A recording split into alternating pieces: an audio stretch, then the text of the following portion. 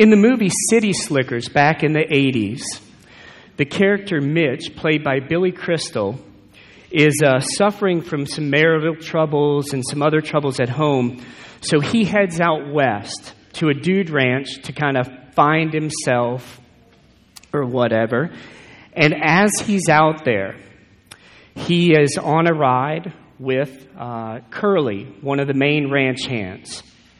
And Mitch happens to ask Curly, he says, "Man, I'm struggling. What is the purpose? What is the meaning in life?" And Curly responds, he looks at him, and he says, "It's all about the one thing." Mitch says, "Great. What is it? What is that one thing? I need it." So Curly says, "It's all for you to find out what that one thing is." And so the movie goes on, and each of the characters kind of find their one thing. And it's a relativistic message kind of that fit the times then and fits the times now as well. But unfortunately, Billy Crystal and Mitch, that character, had they had at their hand the writings of J.C. Ryle, they could have, in a sense, found the answer to that question of what's the meaning of life and what's the one thing that matters. Because J.C. Ryle, to paraphrase him, basically says this. He says, "A zealous man for the Lord is preeminently a man of one thing. It's not enough that he's earnest, uncompromised, or fervent in spirit. He sees one thing, he cares about one thing, he lives for one thing, he's swallowed up in one thing. And that one thing is to please God.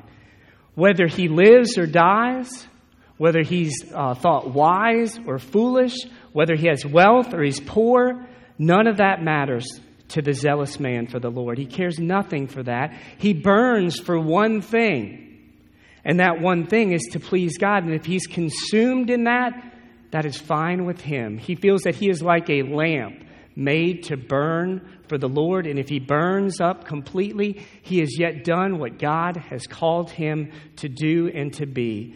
Such a one will always find a sphere for that zeal. If he cannot preach and work and give money, then he will cry and sigh and pray. If he cannot fight with Joshua in the valley, then he will be with Moses praying on the hillside. If he is cut off from the work himself, then he will not give God rest until God raises him up in another place that he can serve and until the work is done. That is what is meant by the one thing, by zeal for the Lord. And our passage this morning fits with that picture of one who is zealous for the Lord. We have Nehemiah here, who we've seen in the 13 chapters, and even in this passage here, there may be parts where you kind of scratch your head and think, would I have done that? But no doubt we can say that he was one who was zealous for the Lord. No doubt about that. And as we come into the passage, we're going to see him zealous, seeking and serving the Lord in a very significant way. As a quick reminder, back in chapter 10, in verse 30, these Jews that he's talking to here had made a covenant, oath, vow that they would not intermarry with these pagan nations. And for the Israelites, that was very serious. It was not a casual promise. The vows that they made were to be taken very seriously, often at pain of death. And yet, these have fallen away from their vow that they have taken here.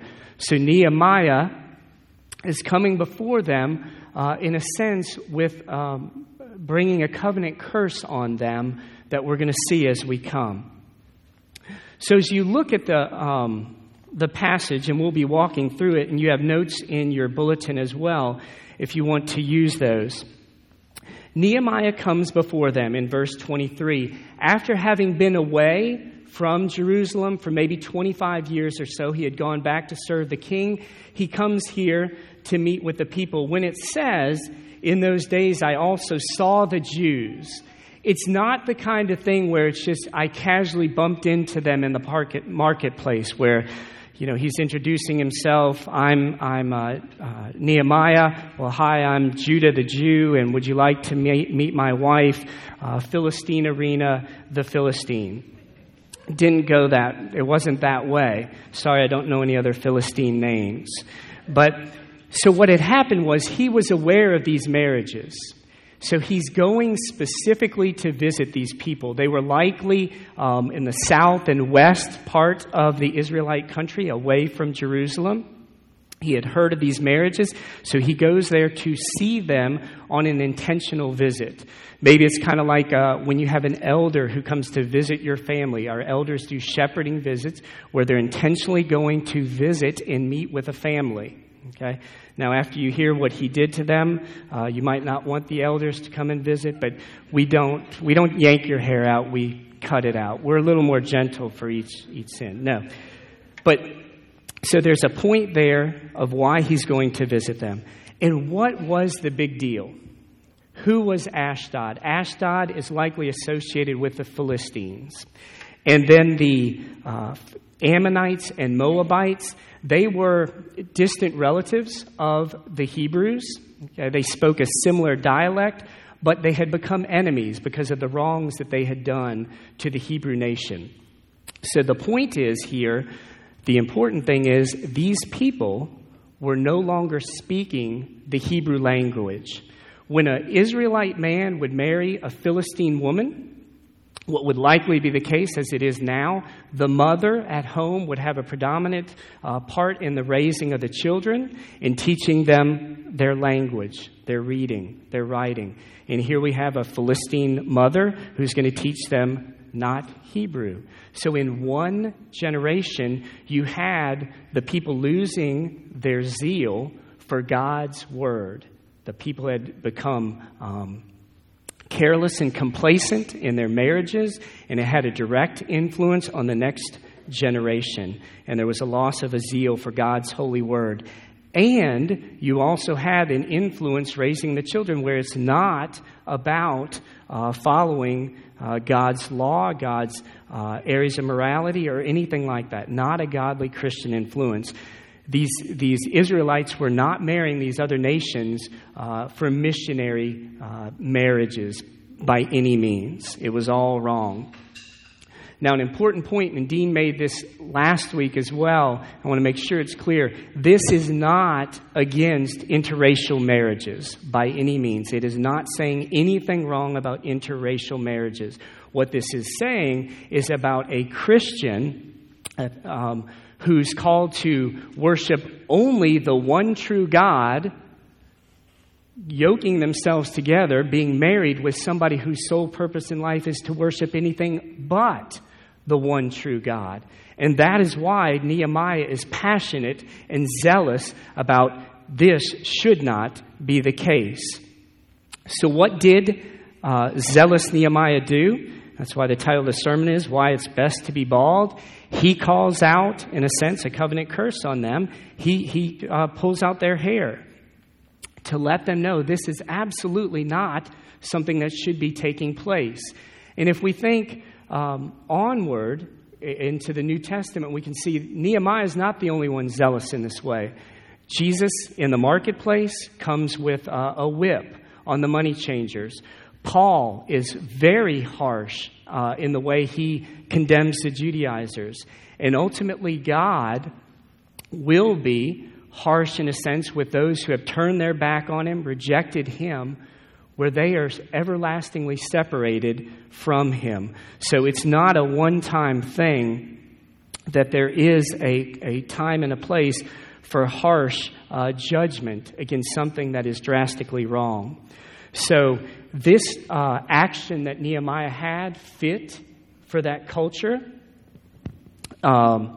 It may not fit as well in our diverse and non-judgmental culture here. We can admit that, but it did fit there. A better question for us would actually be to consider and apply would be this kind of thing. Those Jews had become careless and complacent in their marriages and integration with this pagan society, and hence their faith and a zeal for God's word to their children was not being passed along.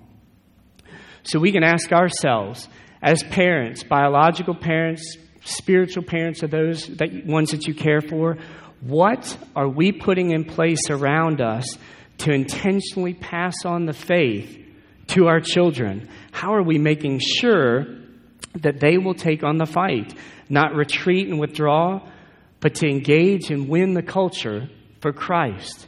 That's a good thing for us to consider as we see the sin that was taking place, as they weren't passing along the truths of the gospel, of the full counsel of God to these people. So what does Nehemiah require of them? Cease from this practice. He doesn't say get a divorce. Now that they were married, he doesn't say get a divorce. He says cease from this practice.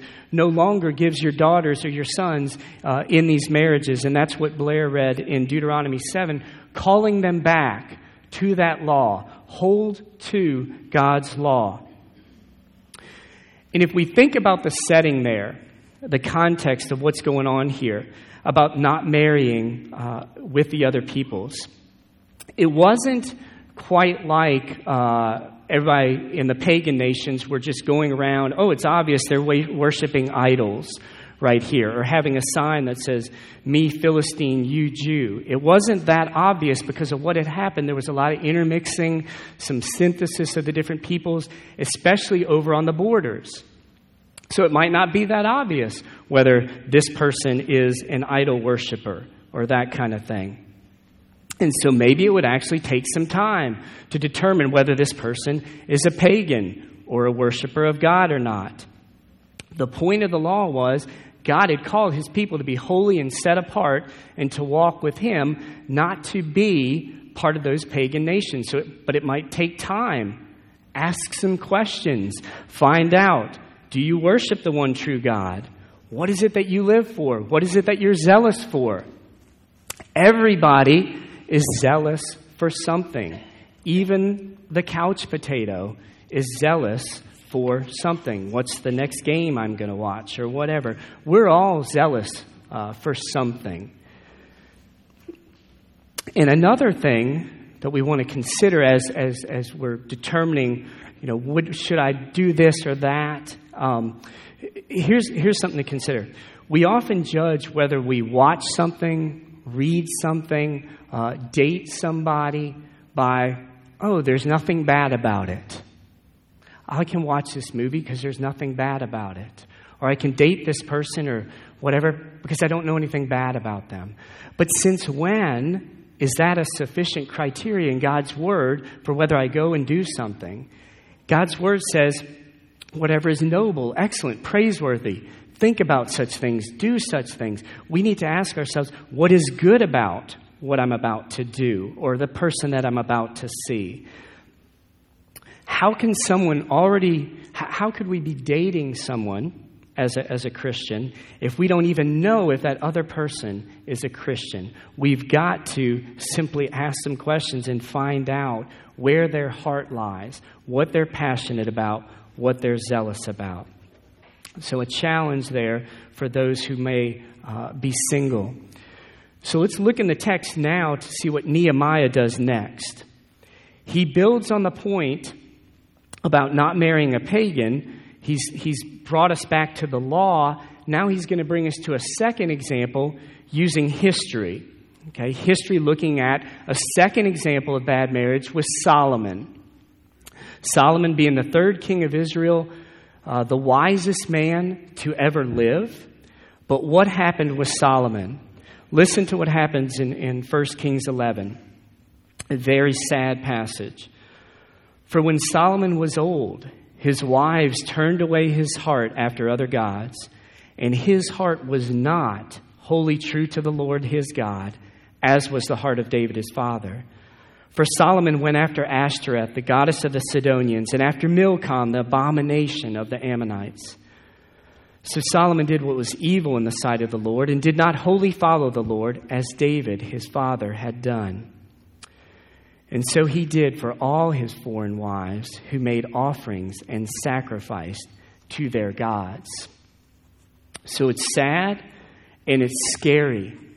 And here's one of the things that really stands out to me in this if you look in verse 26, the way that Nehemiah described Solomon, he calls him, it says, and he was beloved by his God. Some of you may have a cross-reference in your Bible there.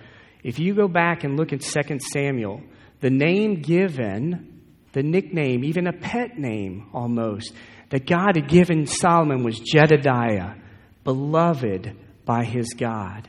So if the wisest man, one who is beloved by his God, can fall in this way and be so ultimately foolish in this way, then we must be wary as well. And if we were to ask Solomon, what happened? What happened to lead you astray? We could ask him a further question. Solomon, which comes first? Is it the worship of the false gods, the idols, or is it the chasing after an ungodly partner? Solomon would say it's the latter, and we saw that in that passage. There is the pursuit of the mate, the girlfriend, the boyfriend, whatever, who doesn't love the Lord, and then your heart becomes callous to the things of God, and you basically lose your zeal for wisdom, as well as we unfortunately even saw with Solomon, the wisest man, ends up doing something so foolish in the chasing of those many ungodly women. So if Solomon can, we can as well make that awful mistake and sin. So youth, if you want someone to turn your heart from God, Nehemiah said that you could surely do it by pursuing a non-Christian. Now I realize that some of you are probably exceptions to that rule. You may be one who married a non-Christian, and by God's grace, that person has become a Christian. Or you may be one where you weren't a Christian, and your husband or wife took you as a spouse, and by God's grace, you have been saved. Praise the Lord for that. Be humble and be thankful for that. The point here is still the warning that Nehemiah gives us. We don't want to play with fire. For those who are unmarried, it is wise to make the right choice in those we choose as spouses. It's hard enough for someone who is infatuated with a godly woman or a godly man to stay on track. You get so interested in their hobbies, their interests, and so forth, wanting to know them, wanting to win them over. Even a Christian can get turned away often when that takes place, when that person sweeps you off your feet. Two other challenging applications that I saw just this week. Ed Welch points out these things, and these are challenges to married couples. He says, why is it so often that we take our sexual sins, so maybe somebody's battling against pornography or something like that, why is it so often that we take our sexual sins and we just seek to postpone them rather than defeat them? Here again, we're seeing a loss of zeal for wisdom and a pursuit of the world because we're becoming callous to God. It's not just about postponing those sins and letting them arise again. And another question he asks is, he says, why do we set up the boundaries that we have in our marriage? And this was one that really challenged me as well. For the sake of my wife, for Donna, there are things that I won't look at, won't watch, won't go places, whatever. I'm wary of those things. But as I'm honest about it, often the reason is because I don't want to mess up my marriage. I don't want to hurt her. That sounds good. But ultimately, our calling is for the love of Christ. And that's what 2 Corinthians says. For the love of Christ controls us. Those boundaries that we have in place should ultimately be because I love the Lord. He saved me. That's why I have those boundaries in place. Those other things that I mentioned are good, but they should really be secondary to what God calls us to. So after the second example with Solomon of the bad marriage there, we move to a third example in verse 28, where it mentions one of the sons of Jehoiada. Now Jehoiada was son of Eliashib. And Eliashib, Dean mentioned last week, Eliashib had let Tobiah, all these names. Eliashib was the high priest. He had let Tobiah, a pagan, have an inner place basically in the temple, letting the fox into the hen house. Now, his grandson, Eliashib's grandson, intermarries with another pagan, Sanballat. Why is that so significant? You now have the potential high priest many years down the line who is intermarried in with a pagan nation. Complete sacrilege there. Like grandfather, like grandson. Eliashib had let in Tobiah. His grandson lets in Sanballat. So we see this completely cowardly move of making alliances with pagan nations, enemy nations, in order to compromise and arrive at benefits for themselves. Whether those were material or political, don't know for sure. But in the end, they were cowardly, not depending on the Lord, ultimately, and they compromised. They had lost their zeal for worship. The priests, who were as much as anybody to call the people into worship of the one true God, they were losing their zeal for worship. Nehemiah responds quickly, decisively, sends the man away, and rightfully so. Now, interesting point with the man that he sent away. Historians outside the Bible connect this man with one who went to Mount Gerizim in Samaria. Okay, why does that matter? You now got these two temples, Mount Gerizim in Samaria and the one here in Jerusalem. And you might think forward to John 4, where Jesus comes, visits with the woman at the well, and has to set that situation straight about where does it matter where we worship and that kind of thing. So the people at this point were likely seeing their need for a high priest who would really bring them into worship of the one true God. They were seeing the many failures of the priests that were before them. So, as Nehemiah sends him away, in one sense, it's as if we've hit the high point of the passage. Nehemiah has corrected a number of things, set many things straight. He has cleaned up many things and addressed the issues.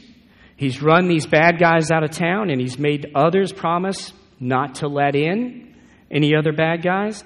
So we want to cheer and say, yay, we're done, right? No. For some reason, the passage continues. And it seems somewhat anticlimactic as we look at what goes on from here. It says, thus I cleanse them from everything foreign. And it talks about the duties of the priest and the Levite and the wood and the first fruits. So why the mention of that? It would almost be like going on a mission trip and you come back and you say, let me tell you about the many people that we led to Christ.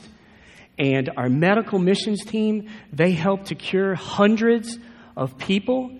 And we built 2 churches from the ground up.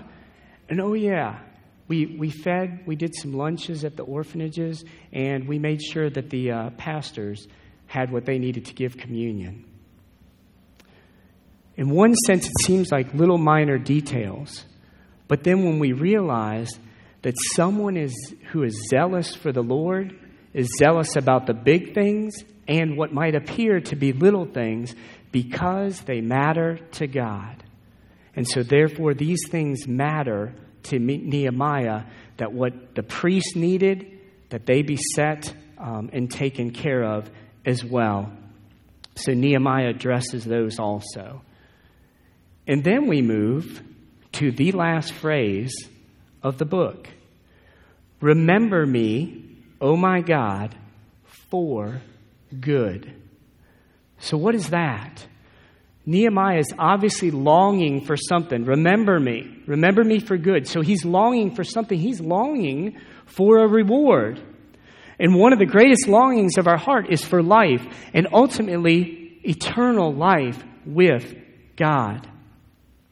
It's not saying by any means that, look at me, I earned this, give me eternal life, give me life with you because I earned it because of the good things I did, or I earned it because I was zealous and sincere. No, we're absolutely right to be biblical and emphasize salvation by grace alone, through faith alone, in Christ alone. That is the way we are saved without a doubt. In addition, though, Scripture does talk about rewards and blessings here on earth and in heaven. Maybe we see the blessings and the rewards here. Some people do. Not talking about a health and wealth gospel. Not talking about that. But some sort of blessing and reward here. Maybe it's not until heaven. Okay? There are rewards even in heaven for the believer. Scripture points that out. It's not my intention to go into a whole theology of that here in this sermon, but simply to be faithful to mention that based on this text touches on it. Even those rewards in heaven, though, we see a great picture where in Revelation 4, crowns are cast before the throne, showing that even the rewards we are given, ultimately, God, it's from you, through you, to you. You have given me the grace to do whatever good that I may do here. So we see Nehemiah longing for that greater reward, and then there's silence. What do I mean by the silence? Nehemiah is chronologically the end of the Old Testament, even though it's not, as you look in your Old Testament, there are more books to come. Those prophets and so forth, many of them are speaking at the same time, some before Nehemiah. But chronologically, this is the end of the Old Testament. So it wraps up in the 400s BC, and then there's 400 years of silence as far as Scripture goes until we look into the Gospels. We see in Matthew 1:21, they will give him the name Jesus because he will save his people from their sins. One that ultimately Nehemiah was longing for, in a sense. There's his answer, Jesus to come. In Matthew 1, we see that. So with Nehemiah, we see a solid picture of one who indeed was a model of zeal for the Lord. But there's a perfect picture of that zeal in Christ. The one who's zealous as a perfect high priest, who didn't fail as these high priests did in so many ways. He lays down his life for those people. And then there's one other picture that's pretty clear in the passage that we don't want to miss. And that's the picture of the faithfulness in marriage that points to Christ as well.